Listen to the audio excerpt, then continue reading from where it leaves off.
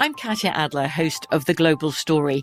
Over the last 25 years, I've covered conflicts in the Middle East, political and economic crises in Europe, drug cartels in Mexico. Now I'm covering the stories behind the news all over the world in conversation with those who break it. Join me Monday to Friday to find out what's happening, why, and what it all means. Follow The Global Story from the BBC wherever you listen to podcasts. Xfinity has free premium networks for everyone this month, no matter what kind of entertainment you love. Addicted to true crime? Catch killer cases and more spine-tingling shows on A&E Crime Central. Crave adventure? Explore Asian action movies on Hi-YAH. Searching for something extreme? Check out skating, snowboarding, and more on Fuel TV Plus, the global home of action sports. And find crowd-pleasing bops on iHeartRadio's Hit Nation playlist. There's new free shows and movies to love every week. Say free this week in your Xfinity voice remote. When you drive a vehicle so reliable it's backed by a 10-year, 100,000-mile limited warranty, you stop thinking about what you can't do and start doing what you never thought possible. Visit your local Kia dealer today to see what you're capable of in a vehicle that inspires confidence around every corner. Kia, movement that inspires. Call 800-333-4KIA for details. Always drive safely. Limited inventory available. Warranties include 10-year, 100,000-mile powertrain and 5-year, 60,000-mile basic. Warranties are limited. See retailer for details. Finding the right news podcast can feel like dating. It seems promising until you start listening. When you hit play on Post Reports, you'll get fascinating conversations and sometimes a little fun, too. I'm Martine Powers. And I'm Elahe Azadi. Martine and I are the hosts of Post Reports. The show comes out every weekday from The Washington Post. You can follow and listen to Post Reports wherever you get your podcasts. It'll be a match, I promise. Hi, this is Newt. Due to the virus, I'm recording from home, so you may notice a difference in audio quality. On this episode of Newt's World, I've known Mike Flynn for years, and I've watched the amazing work and the amazing courage he's shown. He is a great American patriot, devoted to his country, his family, and his wife of 39 years. Born in Middletown, Rhode Island in 1958, Lieutenant General Michael Flynn served 33 years in the United States Army. In 2017, he was appointed as National Security Advisor to President Donald Trump, and he was subsequently embroiled in Russiagate until his pardon by President Trump on November 25th, 2020. He is here to share his story with us in 2 episodes. In this first episode, he'll talk about his military career. Then on Wednesday, he'll talk about Russiagate. I am really pleased to welcome my guest, Lieutenant General Michael Flynn.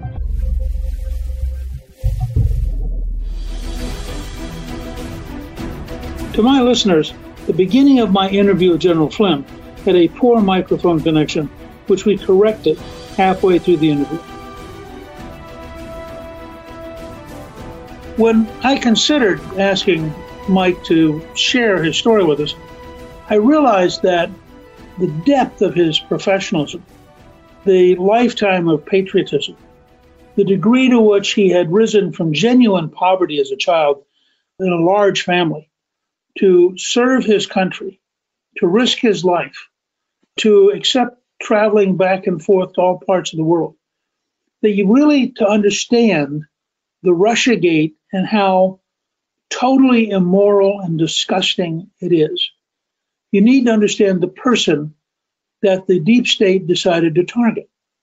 And so I wanted to share both his personal story up through his direct service to the country until he became National Security Advisor. And that's what we're going to do today. And then when you understand fully what an extraordinary patriot this is, I think you'll better understand on Wednesday when he talks about Russiagate, how really disgusting, immoral, and unpatriotic the FBI and the deep state was in targeting him. And so this is, I think, a very important lesson in the challenges of America, where even a lifetime of patriotism can be smeared by the left. And in that context, I hope you find it really useful, both to get to know Mike Flynn, the general, and then to hear him talk in the next episode about Mike Flynn, fighting for his life against the entire deep state. So I'm really pleased to welcome my guest, Lieutenant General Michael Flynn. I want to go back to the beginning. My dad served 27 years in the infantry, so I have a deep affection for the U.S. Army and for people who make it their career. Newt, thank you very much for having me on and for allowing me this opportunity. So, if you would, General Flynn, let's start with the 33 years service you gave to the United States in the U.S. Army. How did that all happen? You're at the University of Rhode Island and the ROTC, but why did you do that, and what was your experience of that? I have a long, long history in my family of service in the armed forces. Both my grandfathers served in World War I. I have a grandfather that served in both World War I and World War II. And my father was a retired master sergeant from the Army, and he served in World War II in Korea. So I have a long, long history, at least over the last 120 years, from when my family came over from Ireland in the late 1800s. I have myself and two other brothers who served in the military. I still have a brother who continues to serve in the military, and I have a whole bunch of uncles and nephews and nieces who continue to serve in the military. We did a review of everybody in my immediate circle. We have long service in the armed forces, and that's been something that particularly my father and my grandfathers taught us to serve, that service was the first and foremost thing that you were going to do. I always felt like I wanted to go into the military. I felt like that was the direction that I wanted to go. You'd think at the University of Rhode Island, if you know anything about Rhode Island, you think that I would have gone into the Navy, but I did not. In my freshman year in college, I actually considered enlisting in the Marine Corps. And I went through a process to do that and got really, really lucky through a variety of things with an Army major in the ROTC department, which I was taking a class at the time as a freshman in college, and thinking I was going to go into the Marine Corps that summer, in some sort of delayed entry. He came to me during the middle of the summer and said, "Hey, we've had some scholarships turned back. We'd like to offer you one if you would come back into school and focus on that." So my father sat me down that night and he said, "This is a great opportunity. I really strongly recommend that you do that." So I did it and took a 3-year Army ROTC scholarship from the University of Rhode Island. Like they say, the rest is history. But I will tell you, Newt, that my very first assignment after going through Ranger training and intelligence training, my first bevy into the military was really in the world of electronic warfare, which was relatively new at the time. And it was emerging because of new ideas and technology. But my first assignment was in the 82nd Airborne Division. And I think that having had that privilege and that honor to serve in the 82nd Airborne Division as a young officer, it really gave me a foundational idea about the kind of things that I wanted to do to continue to serve. I'm not sure if I had gone into another assignment or another place that I would have stayed. I can't sit here and say that I would have, but having gone into the 82nd early on. So that's at Fort Bragg, North Carolina. I ended up serving at Fort Bragg, North Carolina over half of my career. I served there almost 17 years at Fort Bragg. I actually served at Fort Bragg as a second lieutenant all the way to brigadier general. And you know Fort Bragg. Fort Bragg is the home of the Airborne and Special Operations Forces. We always said if there was an emergency and the president was going to break glass and dial 911, that phone would ring at Fort Bragg, North Carolina, because it's a home of readiness and rapid deployment. And that was my initial entry into the world of the Army as a young officer. And I met some of the finest soldiers, many of whom I am still very, very close friends with, squad leaders. In fact, I had one of my squad leaders send me a picture the other day of a photograph that we took. He was a squad leader in my platoon, and we were down in Honduras in the early 80s, 1983, in an operation called Aguas Tara. I tell you that because the relationships that I developed there led me, particularly with the non-commissioned officers, my platoon sergeants, Jerry Zamora, Ernie Sanchez, Raul Colon. I mean, these were some really, really tough guys. Many of them had served in Vietnam, but they were professionals. So that was a foundation assignment, Newt.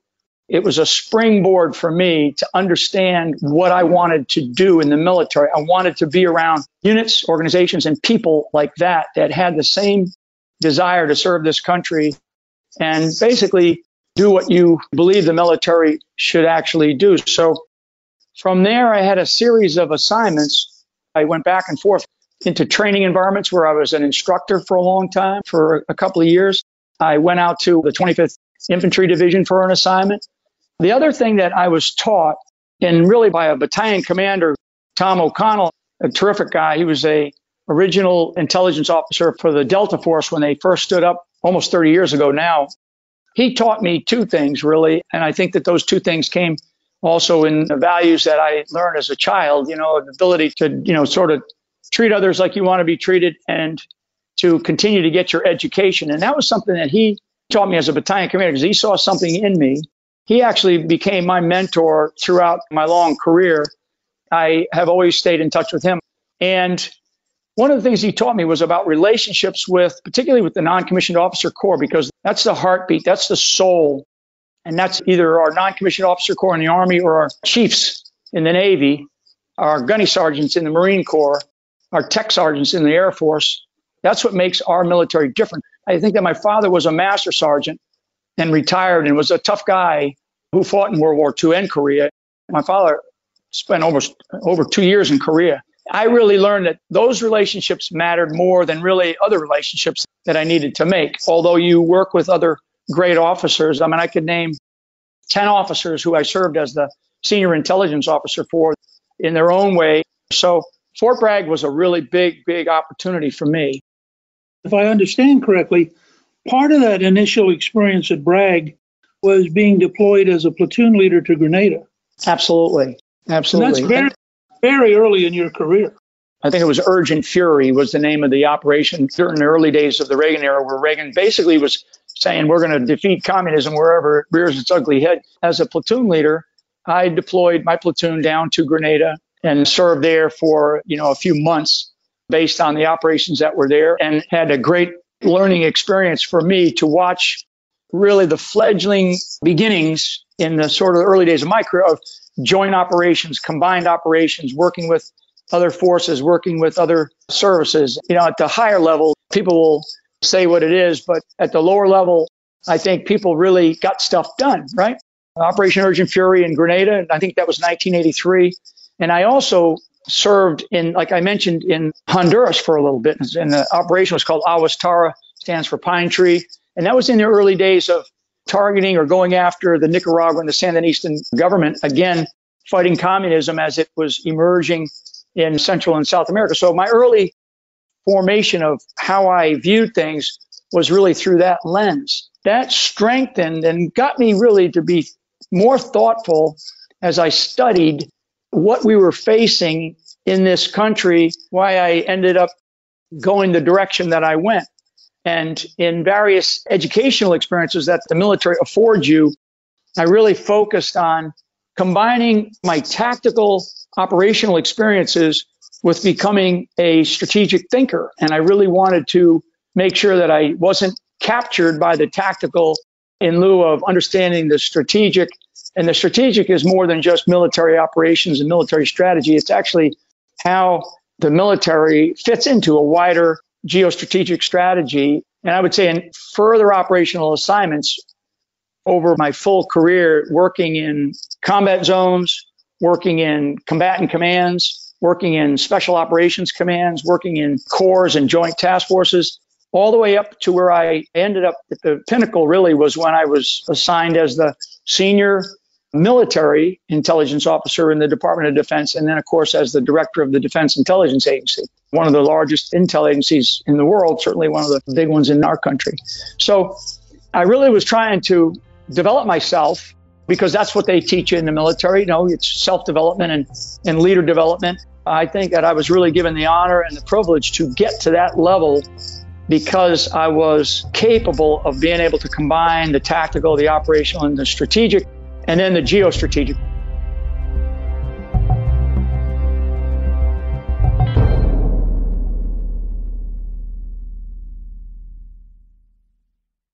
This is Gianno Caldwell. This week on Out Loud with Gianno Caldwell, I interview someone who has been in the headlines a ton recently. I'm talking about Daniel Cameron, the Attorney General of Kentucky. He's the man at the center of the Breonna Taylor case and is now at the center of a legal fight to allow kids to attend religious schools in person.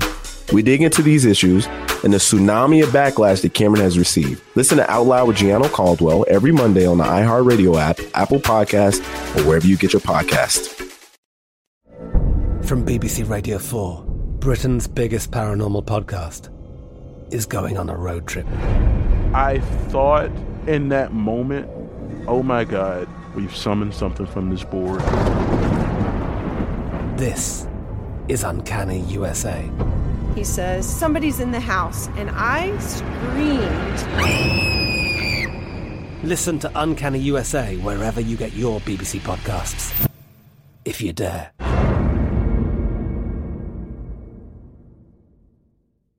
Xfinity has free premium networks for everyone this month, no matter what kind of entertainment you love. Addicted to true crime? Catch killer cases and more spine-tingling shows on A&E Crime Central. Crave adventure? Explore Asian action movies on Hi-YAH. Searching for something extreme? Check out skating, snowboarding, and more on Fuel TV Plus, the global home of action sports. And find crowd-pleasing bops on iHeartRadio's Hit Nation playlist. There's new free shows and movies to love every week. Say free this week in your Xfinity voice remote. If you love sports and true crime, then there's a new podcast from executive producer Dan Patrick and hosted by me, Jay Harris, that you won't want to miss. Playing Dirty: Sports Scandals. Each week, I'm squeezing the juiciest details from some of the biggest sports scandals ever. I'm talking Marcus Dixon, Olympic gymnastics, Cain Velasquez, salacious Super Bowl-level scandals. Join me on the dark side of sports by listening to Playing Dirty: Sports Scandals on the iHeartRadio app, Apple Podcasts, or wherever you get your podcasts. There's a lot happening these days, but I have just the thing to get you up to speed on what matters without taking too much of your time.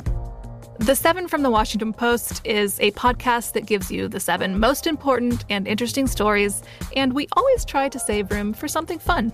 You get it all in about 7 minutes or less. I'm Hannah Jewell. I'll get you caught up with the 7 every weekday. So follow the 7 right now.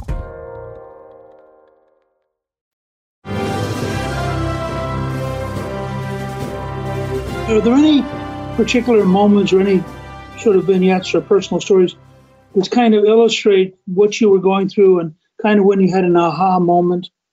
I came out of Fort Leavenworth Command and General Staff College, and I had been selected to stay there a second year in the School of Advanced Military Studies, which is essentially an additional year of training because you get chosen. It's competitive. I was assigned from there, and I believe that was summer of 1994, if I have that right, back to Fort Bragg, North Carolina. And I worked for Hugh Shelton, who was the Corps commander. And at the time, the operations officer for the Corps was a guy named Dan McNeil. Dan was a colonel at the time, and Dan retired as a 4-star as well. And those are two officers that really did have an impact on me. They were tough guys. They were terrific leaders. And I went to work for them that summer. Most people take, 30 days before you go to your next assignment. I was called up the day before graduation and told, get here as soon as you can. When I showed up, the 18th Airborne Corps and 82nd Airborne Division was deeply involved in a planning effort to invade Haiti at the time for the operations that when we went into Haiti in the fall of 1994.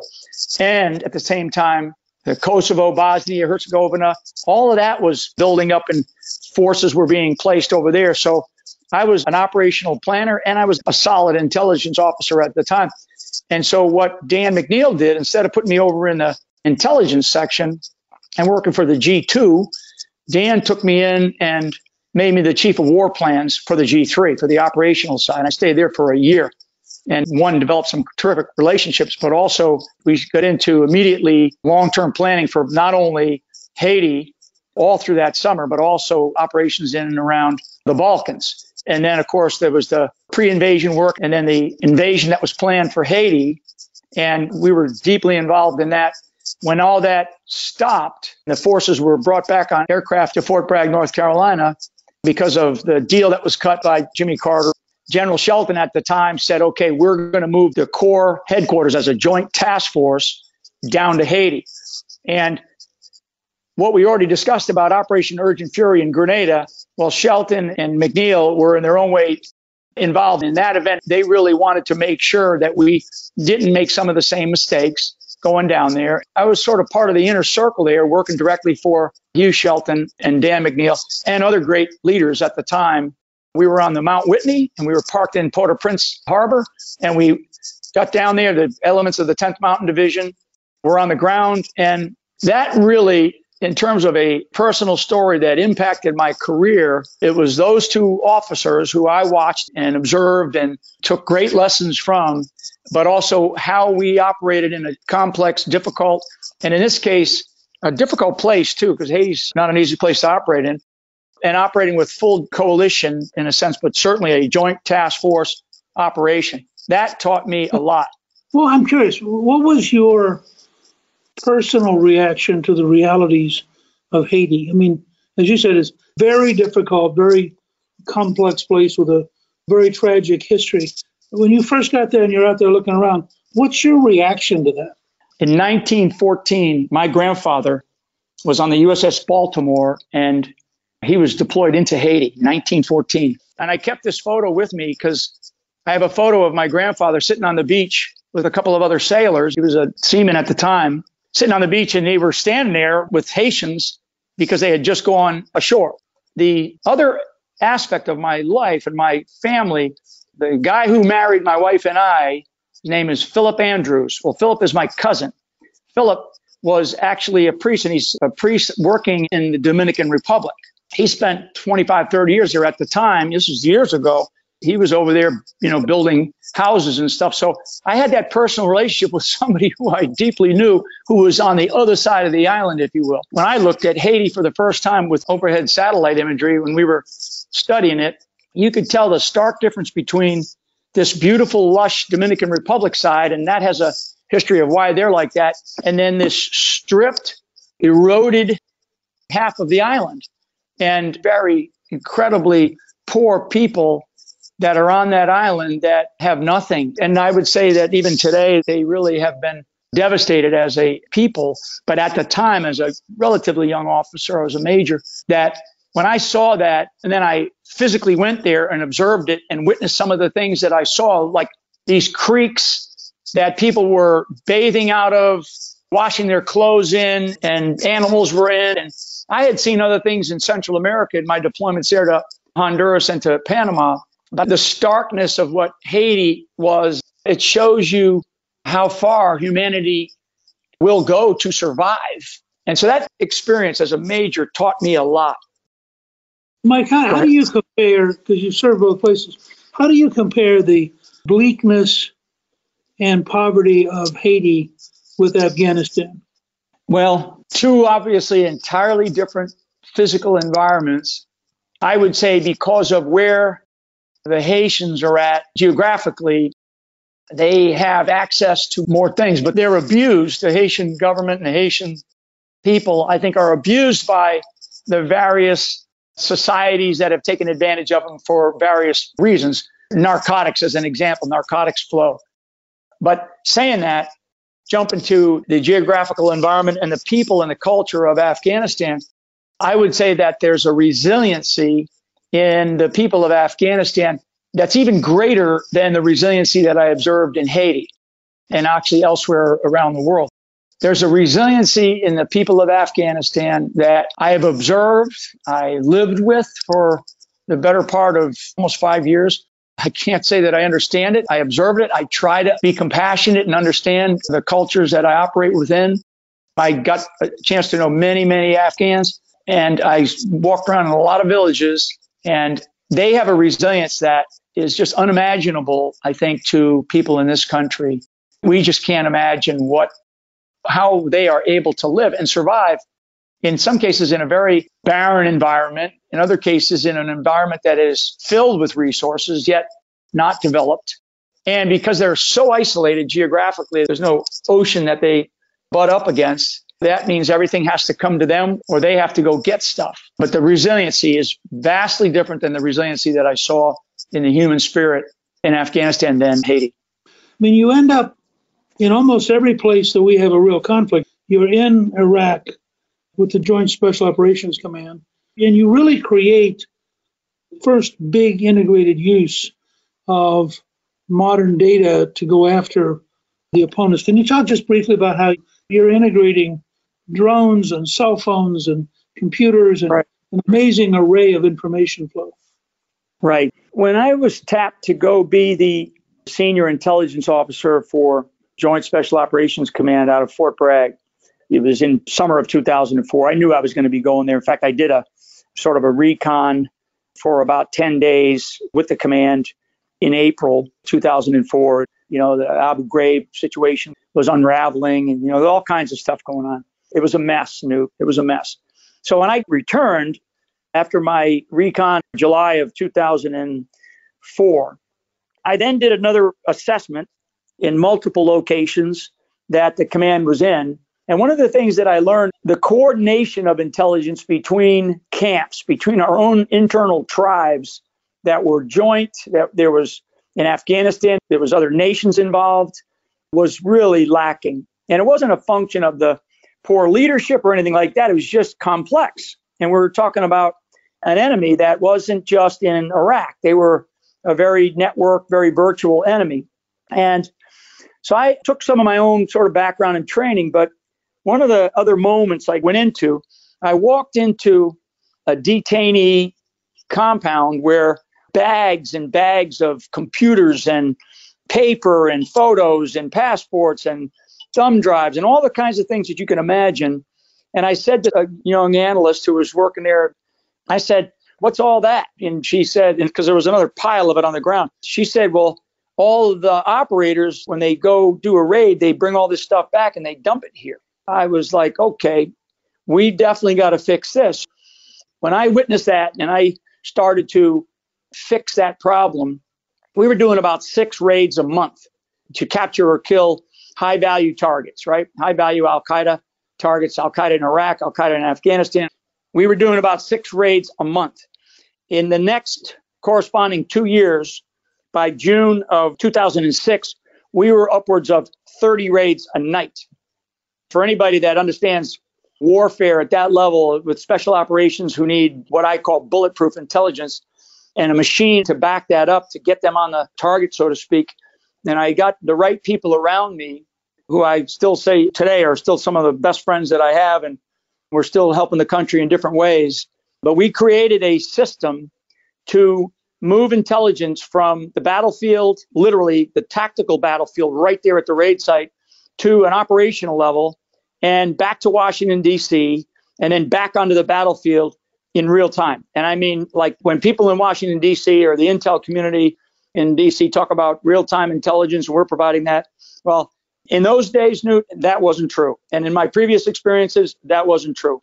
So there was a lot of machinery that had to be put in place and people that needed to come to the battlefield.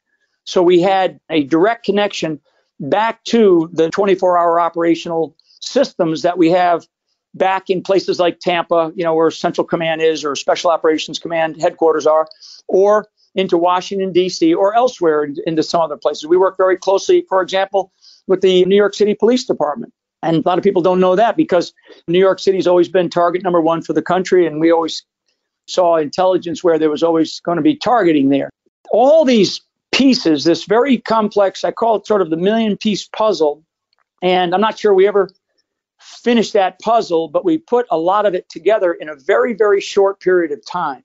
And I would say in about a 6-month period of time, I was a young colonel at the time. Maybe that's when they started to go, oh, this Flynn's a real pain in the rear end. But I was putting demands on it because we were being directed by the National Command Authority, the President of the United States, to win. And we were being directed by the National Command Authority to go after certain individuals. And my God, there's so many stories about miracles that happened on the battlefield because of the connections of dots by young analysts, by young interrogators, by young professionals who came in to help us in the intelligence machinery that we developed and established. And it was everything from forensics of computers to integrating unmanned aerial vehicles and drones, and then networking the so what across multiple countries, not just Iraq, not just Afghanistan, but I would say probably 27 nations where we ended up. And I think through a very, very effective liaison network that was developed from our organization out. We took the battlefield and we brought it to Washington, D.C., so to speak. And so we had liaison who were up 24 hours a day, and our leadership would say, we would do a request to do something because some of the stuff we needed the Secretary of Defense's approval. And we didn't want to wait because we had eyes on the target, so to speak, right? So we would want to move the bureaucracy. I would want to know whose inbox is it in right now. And so we essentially planted our own people inside the Pentagon 24 hours a day to move documents out of inboxes. As you know, Newt, the bureaucracy can kill us. It can kill a capability. It can kill time, and it can kill opportunities that we need on the battlefield, which is moving at the speed of light.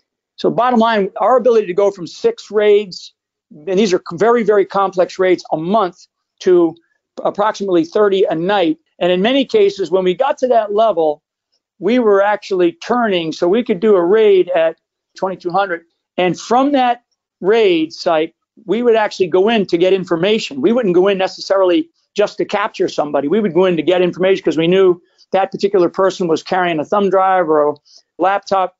And we would take that information, immediately turn it, and we would be conducting raids from the information that we discovered at 4 o'clock in the morning with another raiding force or the same raiding force. Because the operators that we have, they're the best in the world, absolutely best in the world. I just hope that America appreciates what we have in our capabilities because they're extraordinary.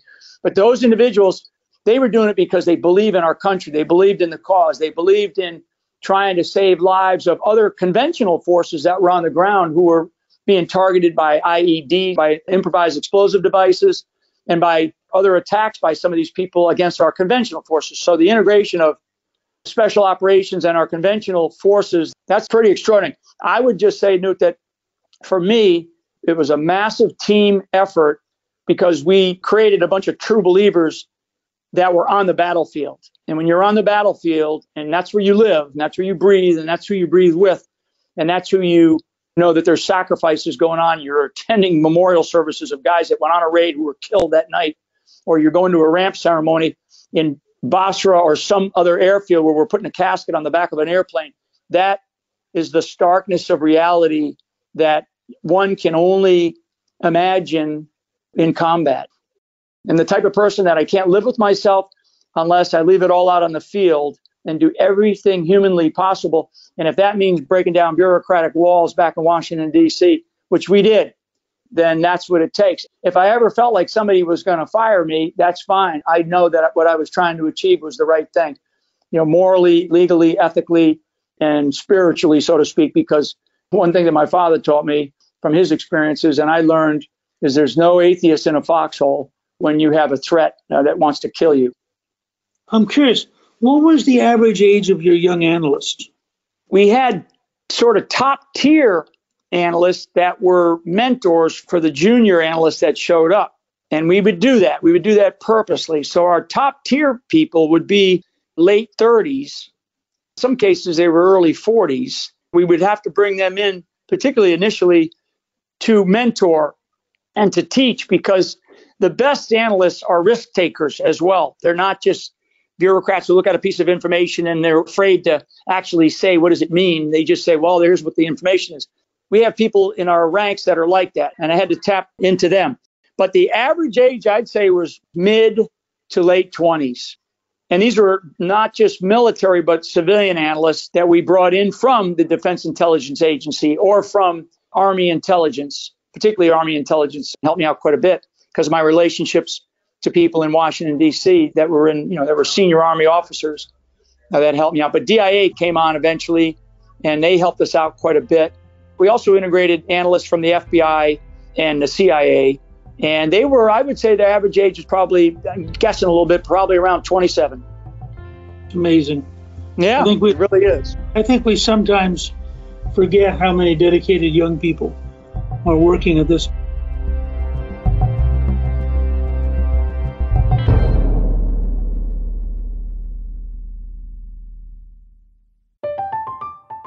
I'm Katya Adler, host of The Global Story.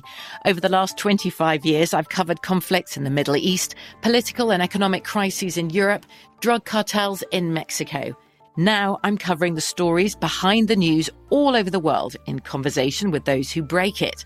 Join me Monday to Friday to find out what's happening, why, and what it all means. Follow The Global Story from the BBC wherever you listen to podcasts.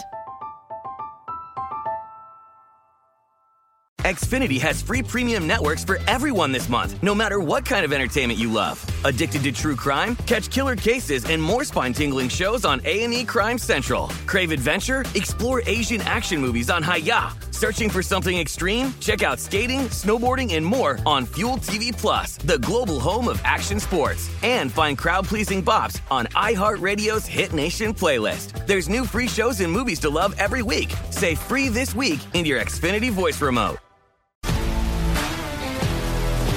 If you love sports and true crime, then there's a new podcast from executive producer Dan Patrick and hosted by me, Jay Harris, that you won't want to miss. Playing Dirty: Sports Scandals. Each week, I'm squeezing the juiciest details from some of the biggest sports scandals ever.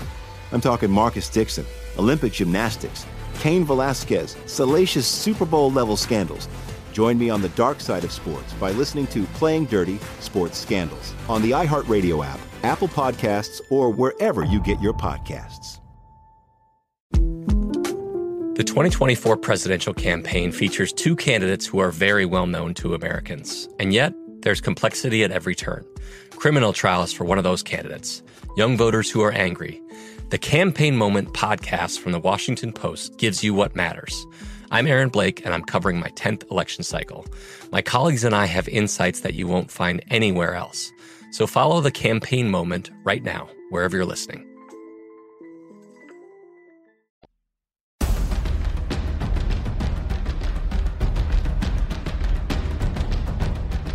You have 33 years, much of it in very dangerous situations. And towards the end of your military career, you end up back in Washington, which I would argue turns out to be a more dangerous battlefield than the one you've been in Iraq and Afghanistan.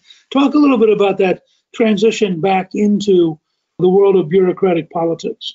So as an intelligence officer, to never have served in Washington, D.C. until I was a two-star, I'm an unusual cat, Newt, all right? Normally, the intelligence community that rises up to the level that I rose to, you have to float in and out of Washington, D.C. and go kiss the ring of somebody somewhere. And I avoided that. I could have cared less.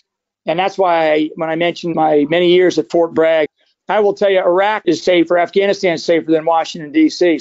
I did not go to Washington, D.C. or get assigned until I was a two-star. And so how did that happen? Well, I had been operating for years, at least 3 years.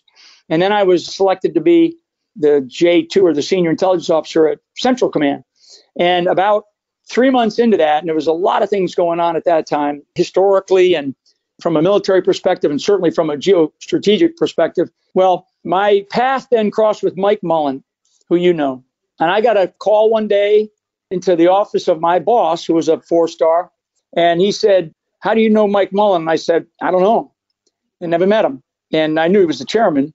And I was a 1-star at the time. And he said, "Well, he just called me up and said he wants you to come to Washington, D.C. And I said, "You mean to brief him?" And he goes, "No, he wants you to be assigned there." And I had been at Central Command in Tampa for about 3 months. At the time, that was Fox Fallon. He was a great leader and a great guy, and another great person who I stayed in a good relationship with him further on. But he was another tough guy.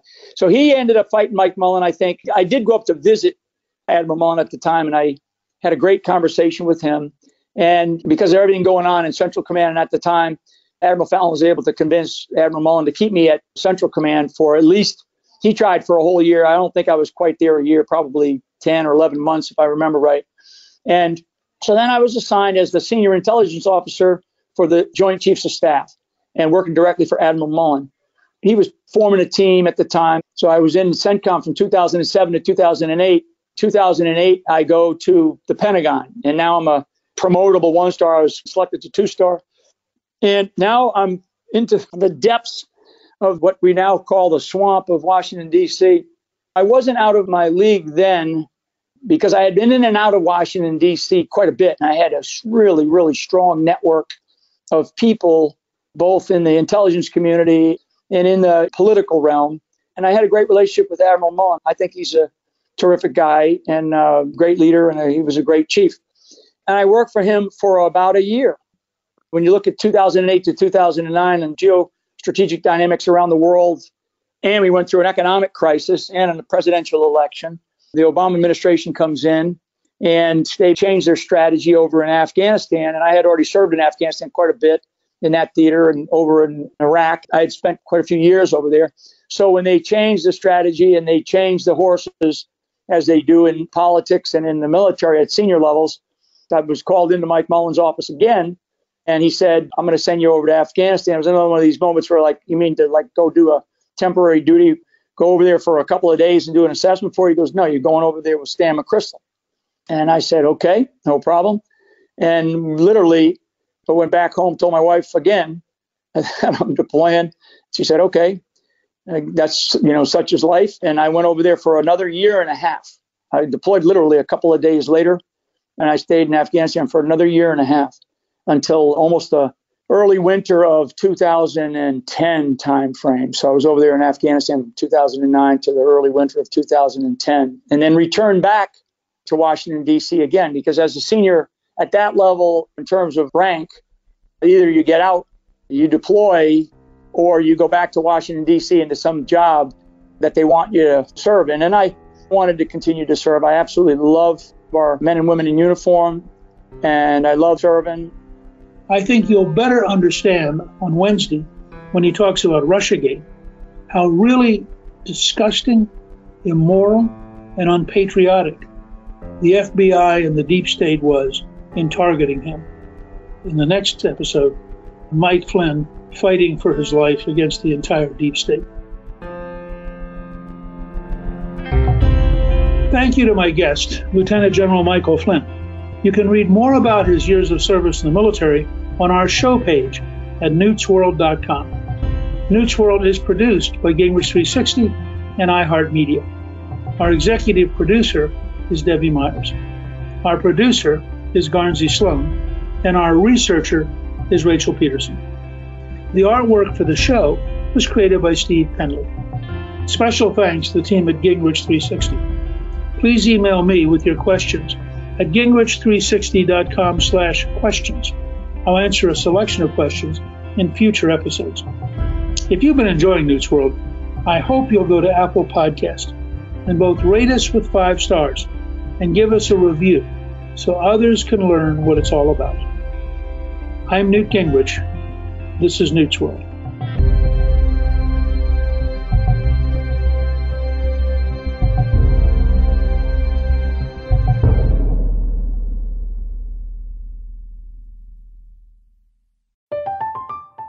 I'm Katya Adler, host of The Global Story.